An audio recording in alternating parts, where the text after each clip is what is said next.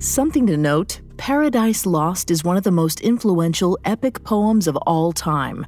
For this adaptation, we've streamlined the story and supplemented it with additional research into the literary influences of John Milton.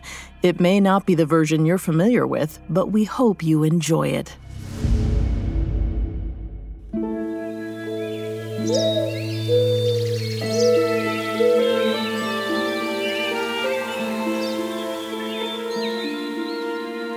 The trees were thick and impenetrable, rising so high they almost touched the heavens. A ring of clouds encircled them, the center bathed in sunlight. At the top of the canopy, perched like a crown, sat the garden. Before or since, there has never been such a beautiful place to wake up. The first thing the woman saw when she opened her eyes was her partner. He lay by her side, limbs draped over her. He was a beautiful man, so like her, and yet so different. A moment later, he too awoke. As he looked at her, she fell in love all over again.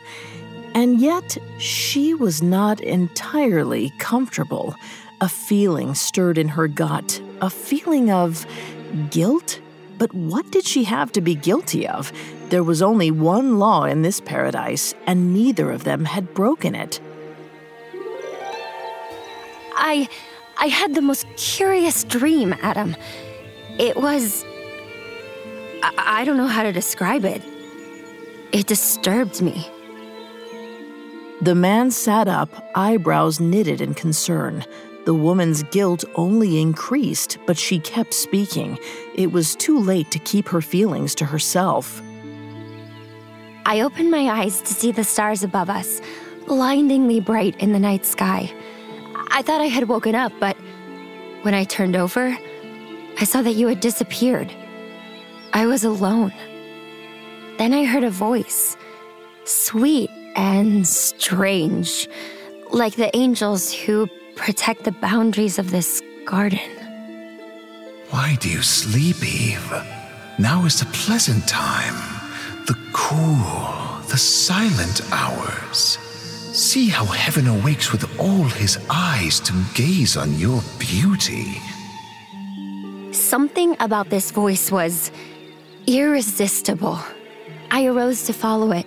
You should have seen how bright the garden was in the moonlight. Oh, beautiful one. The voice guided me past the tree of life, to the tree of knowledge, which looked as if it was cast in silver. There you are. He was even more beautiful than his melodious voice. His attention was not upon me, but the tree itself. He whispered to it like a lover. Will no one loosen your burden, fair plant? No god nor man. Is knowledge so despised? He reached up to pluck one of the fruits, and my gut seized with terror. What if an angel saw and blamed us? I ran forward to stop him, and then I woke up. The woman looked to the man for answers, but he said nothing. Lacking an explanation or any words of comfort, he pulled her close. The woman melted into his embrace with ease, and soon her unpleasant dream faded into her memory. She reached up to dry her tears and felt something strange beside her ear, a sort of slime. She wiped it away and thought no more of it. Meanwhile, the creature who whispered this dream into her mind vanished unnoticed into the undergrowth. The man and the woman were happy. Neither could see that their time in paradise was starting to run out. The gentle-voiced stranger had planted the seed of their ruin.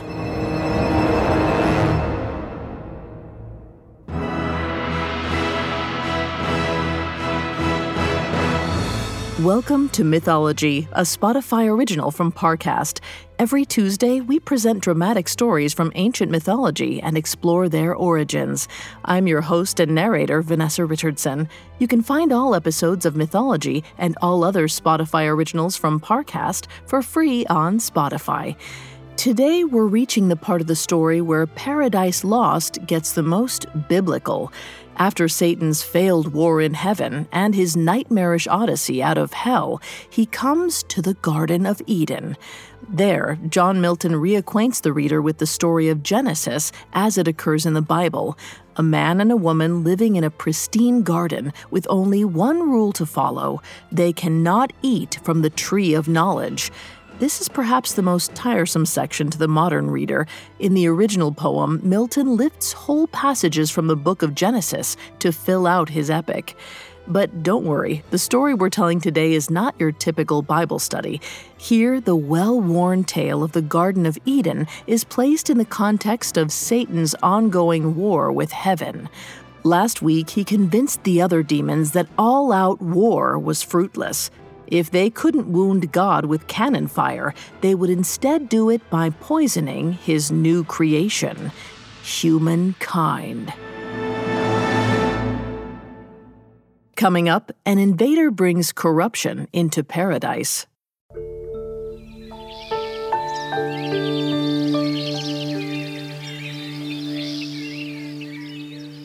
The sun burned high above the Garden of Eden. Far below, at the base of the trees that protected it, stood an angel. He was called Ithuriel, one of the cherubim guarding the borders of Eden. He looked out onto the wastelands of the young earth, his golden spear glistening in the sunlight. He was proud of his job, but at this precise moment, he was also very, very bored. Psst! Ithuriel! Zephyr, I didn't see you there. A second angel alighted beside Ithuriel. Unlike Ithuriel, he had no spear, only a golden shield fastened to his arm. Ithuriel, what are you doing? Falling asleep on the job? I'm doing no such thing. I'm following Gabriel's orders, protecting Paradise from all intruders. I'm guarding the garden, if you will. Now is not the time for jokes, Cherub. We are entrusted with a sacred duty. This is not something to make puns about. So I take it your post is just as boring as mine. I will not dignify such a crass question with an answer. Did Gabriel say how long we were supposed to... No, he did not. Tell me you weren't dozing off when he gave us this assignment too. There's so much to keep track of in heaven these days. What with the war, the rebellion of... Do not speak his name! I wasn't going to. Sounded like you were. What are we supposed to call him if we can't say his name? The adversary. You know, I think that calling him that just gives him more mystique. What if we called him that guy who did the bad thing? You know what I mean. The adversary just has such gravitas. Ithuriel, you're an idiot. The Almighty wants us to never forget what the adversary did.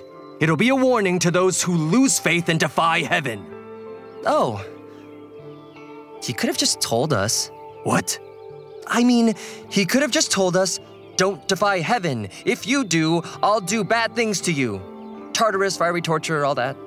You must have faith in the grand plan. Oh, I have faith. Oodles of faith. I just don't really understand why there are so many of us needed to protect one garden. Enough. Come here. Zephyr took Ithuriel by the hand. The two angels soared from the base of the trees all the way to the top of the canopy where Eden sat. Other angels patrolled back and forth across the sky. Water glistened from the creeks and pools below, making the whole garden look like a many-faceted gem. This creation is unlike anything in the cosmos, Ithuriel. It's paradise. And paradise is fragile. The slightest imbalance could ruin it all. Oh, hello. Look over there. Ithuriel pointed. 2 naked figures ran through the glade, laughing as they went. At their heels were animals of all sorts: lions, sheep, tigers, birds of prey, and gentle amphibians. I've never seen the humans before. They're kind of cute, aren't they? I don't know why God had to make them so fleshy, all full of blood and meat. It's icky. Now who's questioning the grand plan? Shut up!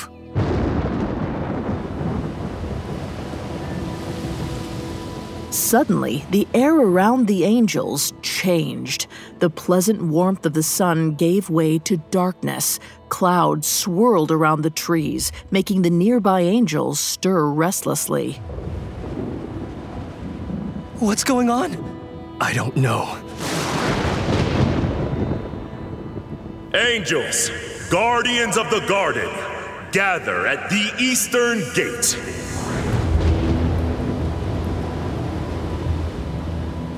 The 2 angels dove and flew, skirting the borders of Eden.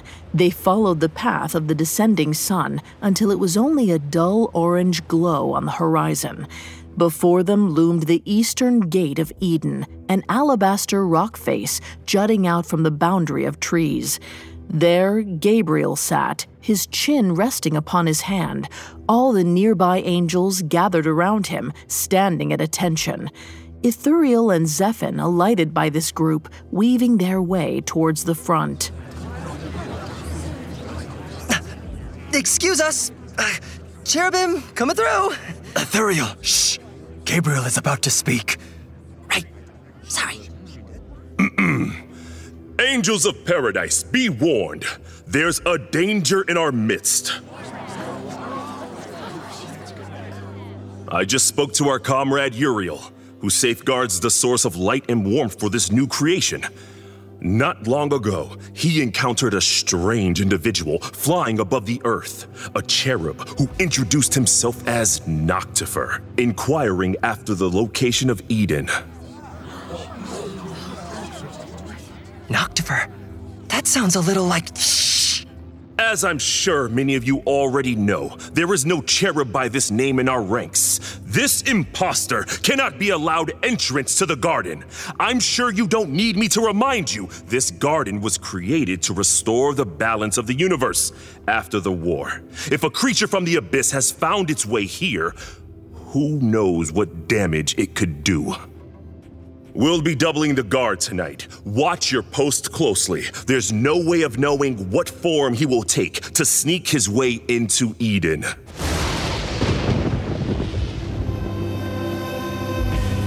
The angels took to the sky. Ithuriel and Zephyr went to follow them, only to feel a tap upon their shoulders. Somehow heavy and light at the same time, the touch of a powerful angel. Not you two. Come with me. Of course, Gabriel. What do you wish of us? I need you to go into the garden itself. We need to make sure that the interloper has not already penetrated the boundaries of Eden. As you command. And one last thing. Make sure that neither the man nor the woman notice your presence. They cannot know anything is wrong. Their innocence must be protected at all costs. Without another word, Gabriel soared away to join the other angels patrolling the perimeter. Ithuriel and Zephyr exchanged a look. What if it's... They say he was one of the most powerful angels, that he cut down hundreds on the battlefield. Calm yourself. Tartarus is impossible to escape from. I'm sure it's just a Demogorgon that crawled up from chaos. Then that's supposed to make me feel better? Those things are terrifying! The 2 angels readied their weapons. Ithuriel hefted his spear, and Zephyr tightened his grip on his shield. Together, they entered the garden.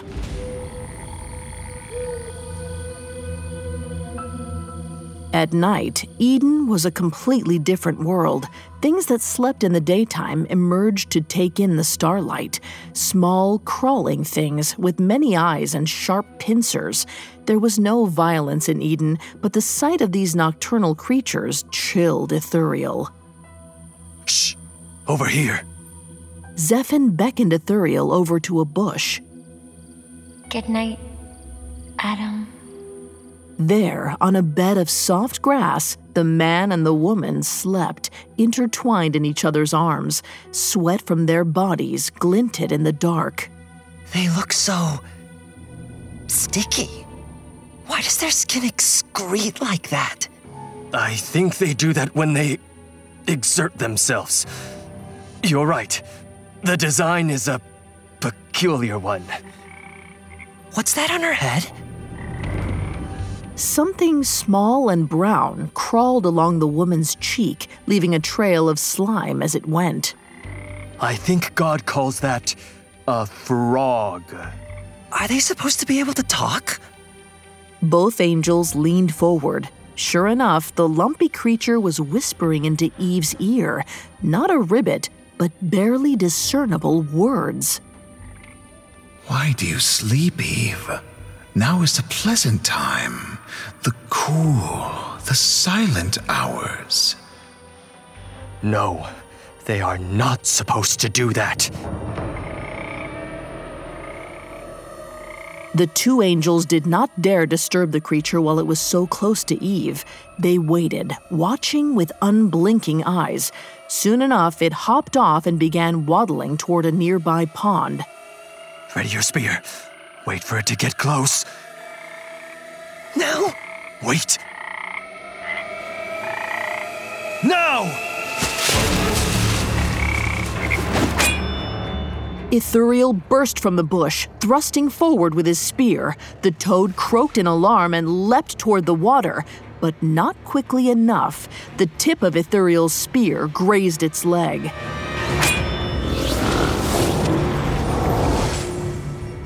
As it fell, the creature transformed. Its legs elongated, its head stretched, 6 wings sprouted from its back, and its eyes shrank into its skull. The creature landed in the pond with a heavy splash. Ithuriel and Zephin stood over the crumpled figure, eyes wide. Its general shape was like an angel, 6 wings, 2 arms, and 2 legs, but its skin was burnt and scarred, its hands shaped like claws. Zephin, look. I think it's that guy who did the bad thing.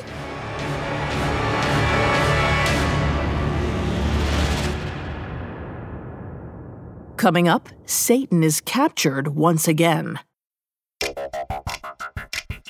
Listeners, most of you probably know that I host another Parcast series called Serial Killers. What you may be surprised to learn is that we've been working on that podcast for 5 years now. So as a special treat for the fans, we've prepared an anniversary series examining the mythology surrounding 4 of the most feared killers who ever lived. Kemper, Gacy, Bundy, Dahmer. This 4-part series uncovers the men behind the mayhem, analyzing what turned them into killers and how their lethal behavior made them renowned for all the wrong reasons. Serial Killers is the perfect podcast for any true crime or storytelling fan, and this 5th anniversary special is not one to miss. Check it out today by following Serial Killers, free and only on Spotify. Now back to the story.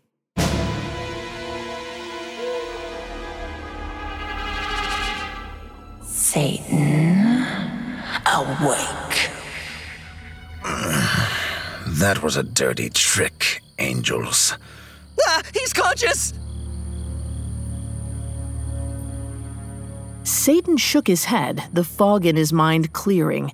2 terrified angels stood over him, one holding a spear and the other a gleaming shield. He sneered. Corrupting this serene garden had been so easy it had made him careless. He'd allowed 2 cherubim to sneak up on him. After so much time away from heaven, the touch of the angel's spear had been like an electric bolt through Satan's body. He slowly rose to his full height, glowering at the 2 cherubim. Stay back, fiend! Very imposing. Do you want to try that again without the stutter? How did he get out of hell? Shh, we can't be sure it's him. Let's not jump to conclusions. Besides, he can hear what you're saying. If it helps, he doesn't care much what you have to say. I should be going. I have more important things to do. No, you don't! Stay where you are! I don't? Do you mean I don't have more important things to do, or that I don't have to be going? Both! Neither! I mean... We will not humor your trickery! That's right! Surrender to us! Are you going to poke me again, Cherub? I've been in this garden for only an evening, and I've seen tree frogs with more holy might than you two. Identify yourself, trickster! What is your purpose in this garden? Identify myself? Don't waste my time with stupid questions. If you don't recognize me, you wouldn't be able to recognize your own reflections. Now let me pass. I said stay back! Ithuriel lunged forward. Satan sidestepped, allowing the angel's spear to embed itself in the tree behind him. Before Ithuriel could recover, Satan struck him on the side of the head, sending him staggering away. Satan approached Zephin, spreading his arms wide. You know my name. Say it. Your arrogance blinds you, deceiver. If you think you still look as fair as an angel, you are a greater fool than either of us. Ha!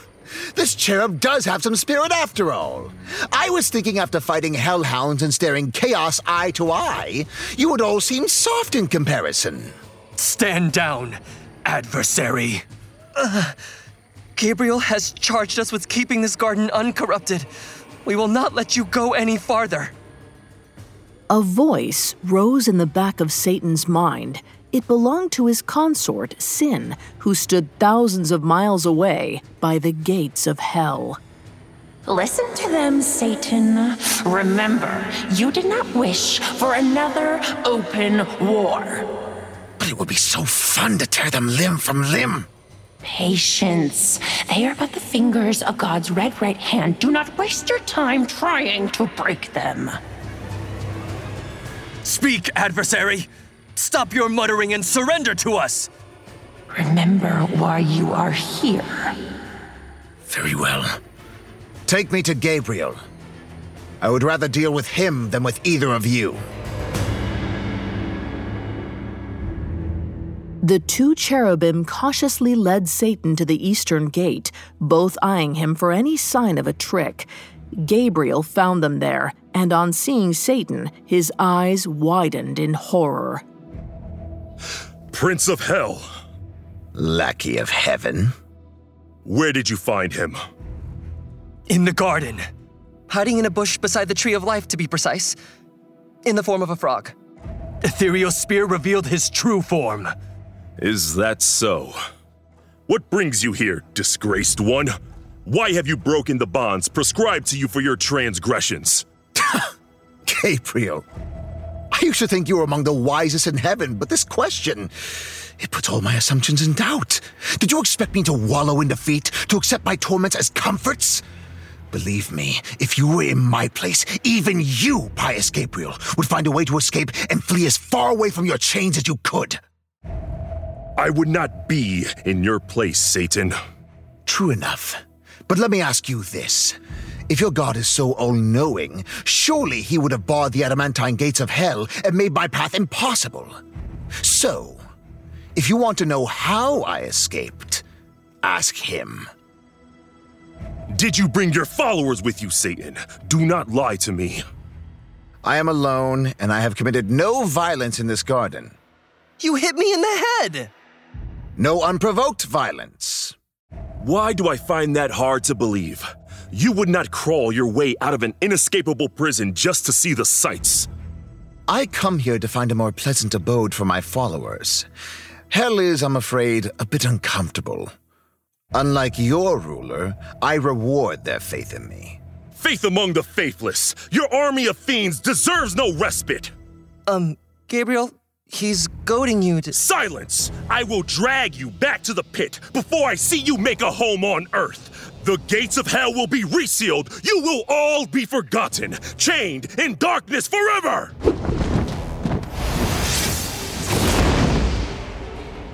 Gabriel's 6 wings spread wide behind him, and a gleaming spear appeared in his hands. He began to glow, bright and red, forcing Ithuriel and Zephyr to avert their eyes. The army of angels formed a phalanx around Gabriel and Satan, blocking every possible exit. A dome of shining shields and pointed spears closed over them, cutting out almost all the light from above. Satan's eyes blazed with fury. When I am your captive, talk of chains. Until then, hold your tongue. Satan ripped the weapons from Ithuriel and Zephyr's grip. In his hands, the gold tarnished and warped, turning from a polished spear into a rusted poleaxe. He grew in size, rising until the tips of his wings nearly touched the shields that formed the dome around them. Shadows, sharp as knives, rose around him, ready to strike. Satan. I cannot step away from this challenge, Sin. Not until he gives me an opening. Gabriel did not back down. The Red Angel rose to meet Satan, his spear held at the ready. Then he pointed upwards. Look up, Satan. The Almighty sees you. Your fate is written in the heavens. The angels parted overhead to reveal a blinding light that formed a pair of scales that tipped towards Gabriel. I will win this fight, for I have his power on my side. You were a powerful warrior once, Gabriel. Only a coward calls upon their god to fight their battles for them.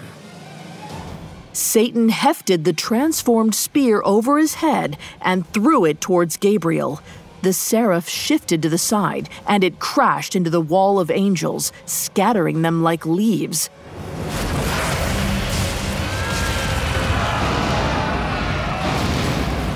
With a shriek, the gathered shadows flew outward, breaking the phalanx. The air filled with feathers and screams, angels breaking formation in their confusion. Until next time, Seraphim!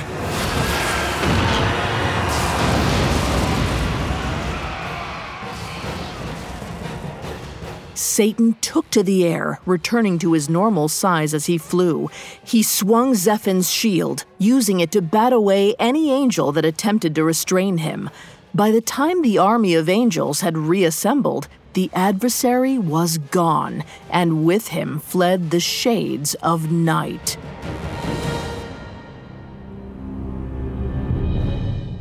Be on high alert, all of you. I'll head to the Almighty and request more support. Satan will not evade us for long. All the remaining angels took to the sky, circling Eden like a halo. Their spears shone in the sunlight, ready to strike the adversary the moment they saw him. But they did not fly directly over the garden for fear of disturbing the peace of the man and the woman. Which is why Satan remained undetected, for he had flown straight into the branches of a tree in the center. There he sat, watching the angels. What happened, Satan? Did you do battle with the angel? No, Sin. I took your advice. Defeating Gabriel would have been a fruitless victory. Besides, watching my former brothers drive themselves crazy looking for me is far more entertaining. Tell me what you see. I see infinite power, the righteous and good, all unable to catch one fallen angel. I do not see the humor. What victory can you have here now that they've discovered you?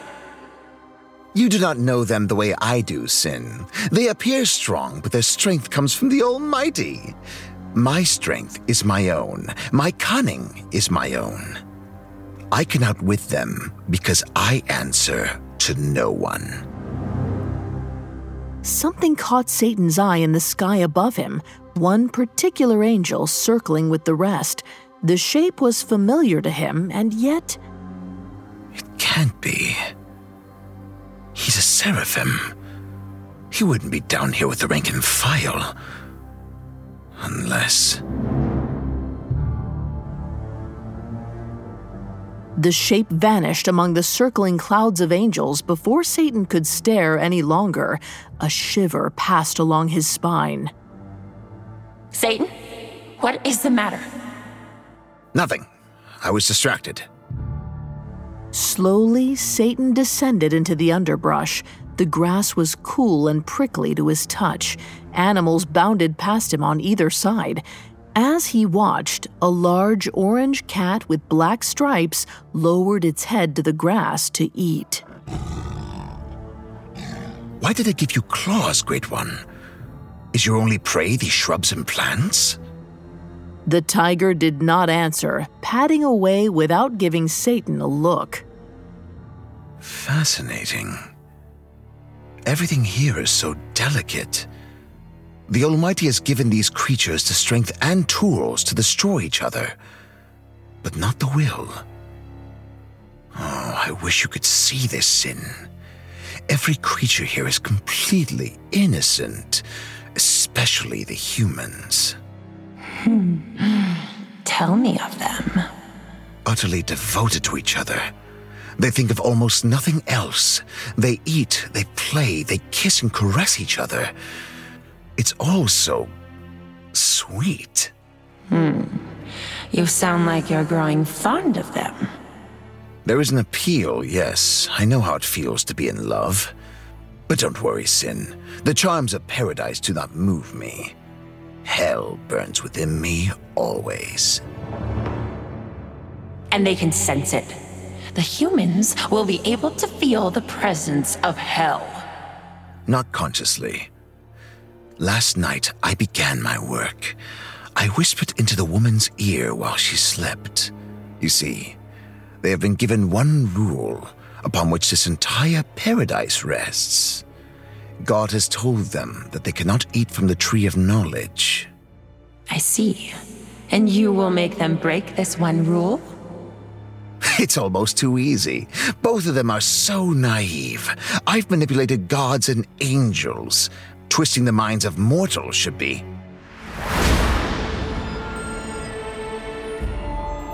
Suddenly, Satan felt a change in the air, a pleasant warmth with just a touch of electricity.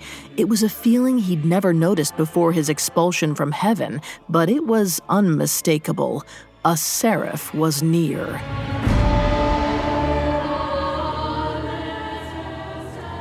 Satan crouched behind a bush and watched as a glowing figure alighted not a dozen yards before him. For a horrible moment, he thought it was Abdiel, the only angel he dreaded encountering. But a moment later, he recognized the enemy. Raphael. I have not met this one. He is God's propagandist, a gifted storyteller who keeps a record of all things that transpire in heaven. If God's sending him here, it meant he wanted the humans to be informed of the danger they're in. Quite the unexpected strategy, I must say. Well played, Creator. But it won't be enough to stop me. Coming up, Satan makes his move. Now back to the story.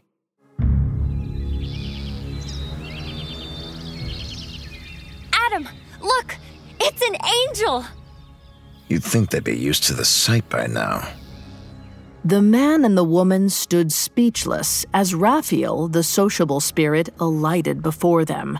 From the shadows, Satan watched the mortals greet their divine guest.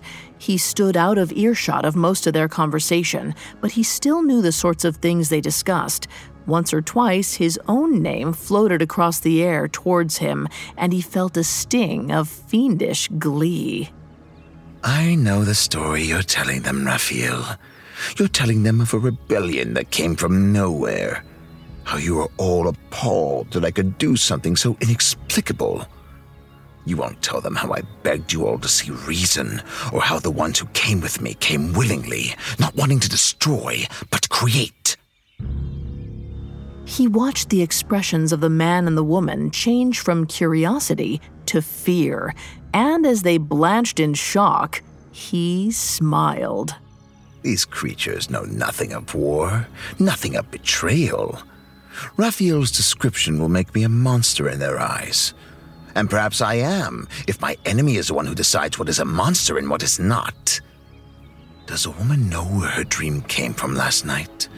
That I was the one whispering it to her? Satan watched as the woman looked from Raphael to her partner and back again. She seemed like she was about to speak, but every time she opened her mouth to do so, the man interjected with a question of his own. Raphael answered, and the woman never got her chance. I've seen enough. Enjoy the story of my war, man and woman, for you're about to become its latest victims.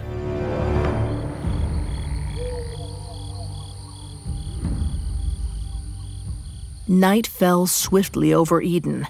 Even in the dark, every fiber of the garden vibrated with the energy of fresh life. The woman could no longer appreciate this beauty. She lay in her partner's arms, struggling to sleep. Raphael had told them the story of the war in heaven, how an enemy who fell from heaven may wish to do them harm. How could one sleep peacefully after that? Even as she lay still, she recalled Raphael's description of the adversary. High was his degree in heaven, his countenance as the morning star that guides the starry flock. And with lies, he drew after him a third of heaven's host. What sort of creature is this adversary? What does he want with us? Beside her, the man mumbled and turned over. His arm slid away from her breast, allowing a chill breeze to take its place. She shivered. It had never been cold in Eden before. She looked out of their bower onto the garden where the animals slept. The sharp edges of moonlight seemed soft and unfocused. She rubbed her eyes, but they remained hazy. A mist had settled upon the garden. She pulled herself closer to the man, clinging to his warmth.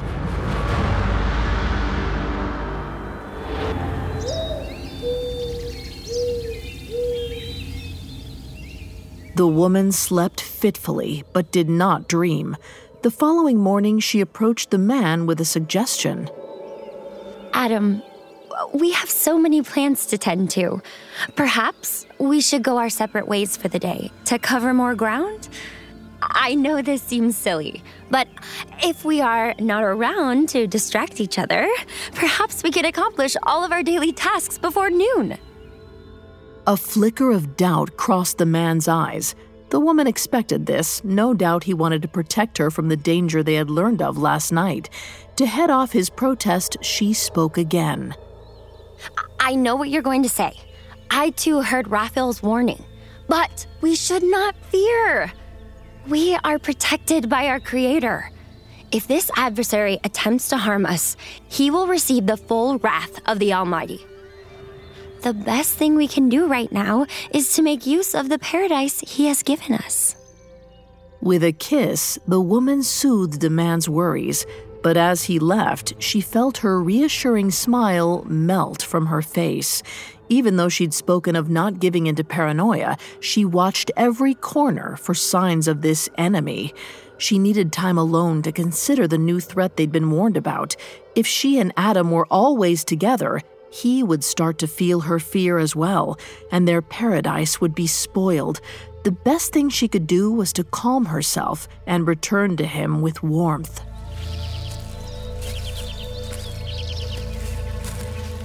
She wandered from plant to plant, not paying too much heed to where her feet took her. After much wandering, she stopped. Of course I'd wind up here. She was standing beneath the tree of knowledge, and hanging low before her was the fruit that their Creator had forbidden them from eating. They were a ruddy golden color, soft and eternally ripe.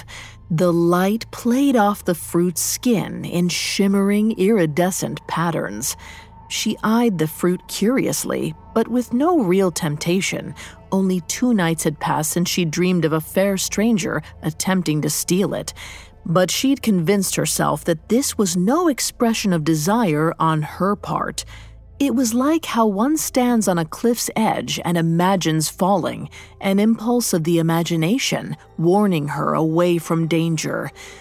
All of a sudden, she heard a voice, a soft muttering in the grass. I, who contented with gods, am now constrained into a beast, mixed with bestial slime. Hello? Who's there? Oh, I'm so sorry. I didn't see you there. From the grass beside the tree emerged a small creature. It was long and thin, scaled, with many legs pulling it inch by inch across the ground. The man had named this a serpent, though something seemed different about its eyes. They appeared sharper than when she last glimpsed it creeping through the grass. The serpent stared at her, forked tongue flicking in and out of its mouth. What are you staring at? Forgive me. I was transfixed by your beauty.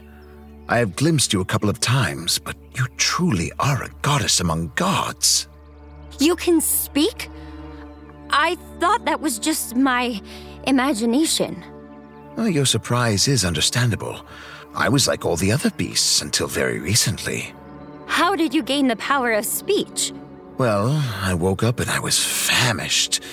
The nearest thing to me was the beautiful fruit hanging from this tree. I took one bite, and suddenly I understood things that my primitive brain had never considered, including the language of gods and men.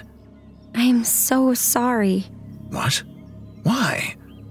You have no reason to be. I feel incredible. God has forbidden man and woman to eat from this tree. I can only imagine what he'll do to a serpent who has broken such laws. He forbade you? Of course he did. What do you mean by that? I beg your pardon, fair Eve. If I told you what I was thinking, you would think the worst of me. I must be going. Stay! Please. I will not judge you. Tell me what you mean by reacting in that way.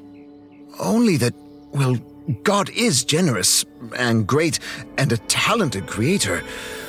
But there is one thing he cannot give his creations: free will. I don't understand. I have free will. Adam does too. We choose what we do with our days, how we spend our time. That's not free will, that's habit. The tree, on the other hand, he didn't forbid you from eating its fruit. He gave you a choice.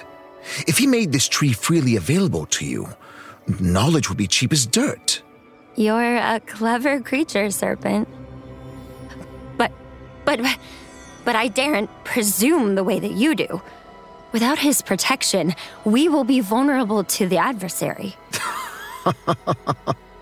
What better protection against evil can you have than knowledge? We will be safe here, as long as we follow the rules. I know what you're going through. It's terrible doubting your creator like this. But listen, what will you do in this garden, not knowing if the adversary is lurking around every corner? Will you wait for another angel to come and tell you the coast is clear? Or watch as they keep you in the dark? They did wait until after my dream to tell us. They warn you that the adversary is going to ruin this paradise for you. From my perspective, he already has. Your fear has made Eden a prison. In their eyes, you are lesser. A butterfly to be kept safe, but never allowed to fly. He told me I would die if I ate this fruit. Not at all, Eve. Trust me. You will live. Hand shaking, Eve reached toward the tree. Something about her movement felt numb, inevitable. There was desire in her heart, desire to know as much as she could. But there was also a strange sense of relief, as if she'd been holding her breath her entire life and was finally being allowed to let it out. She brought the fruit to her mouth and took a bite.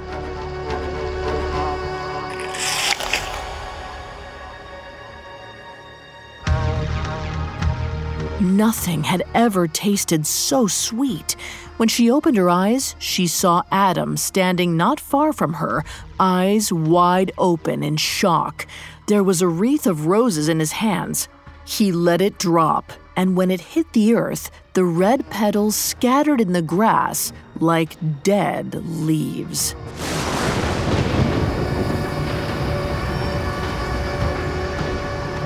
I gave her only what she secretly desired. And with one bite, all hell broke loose.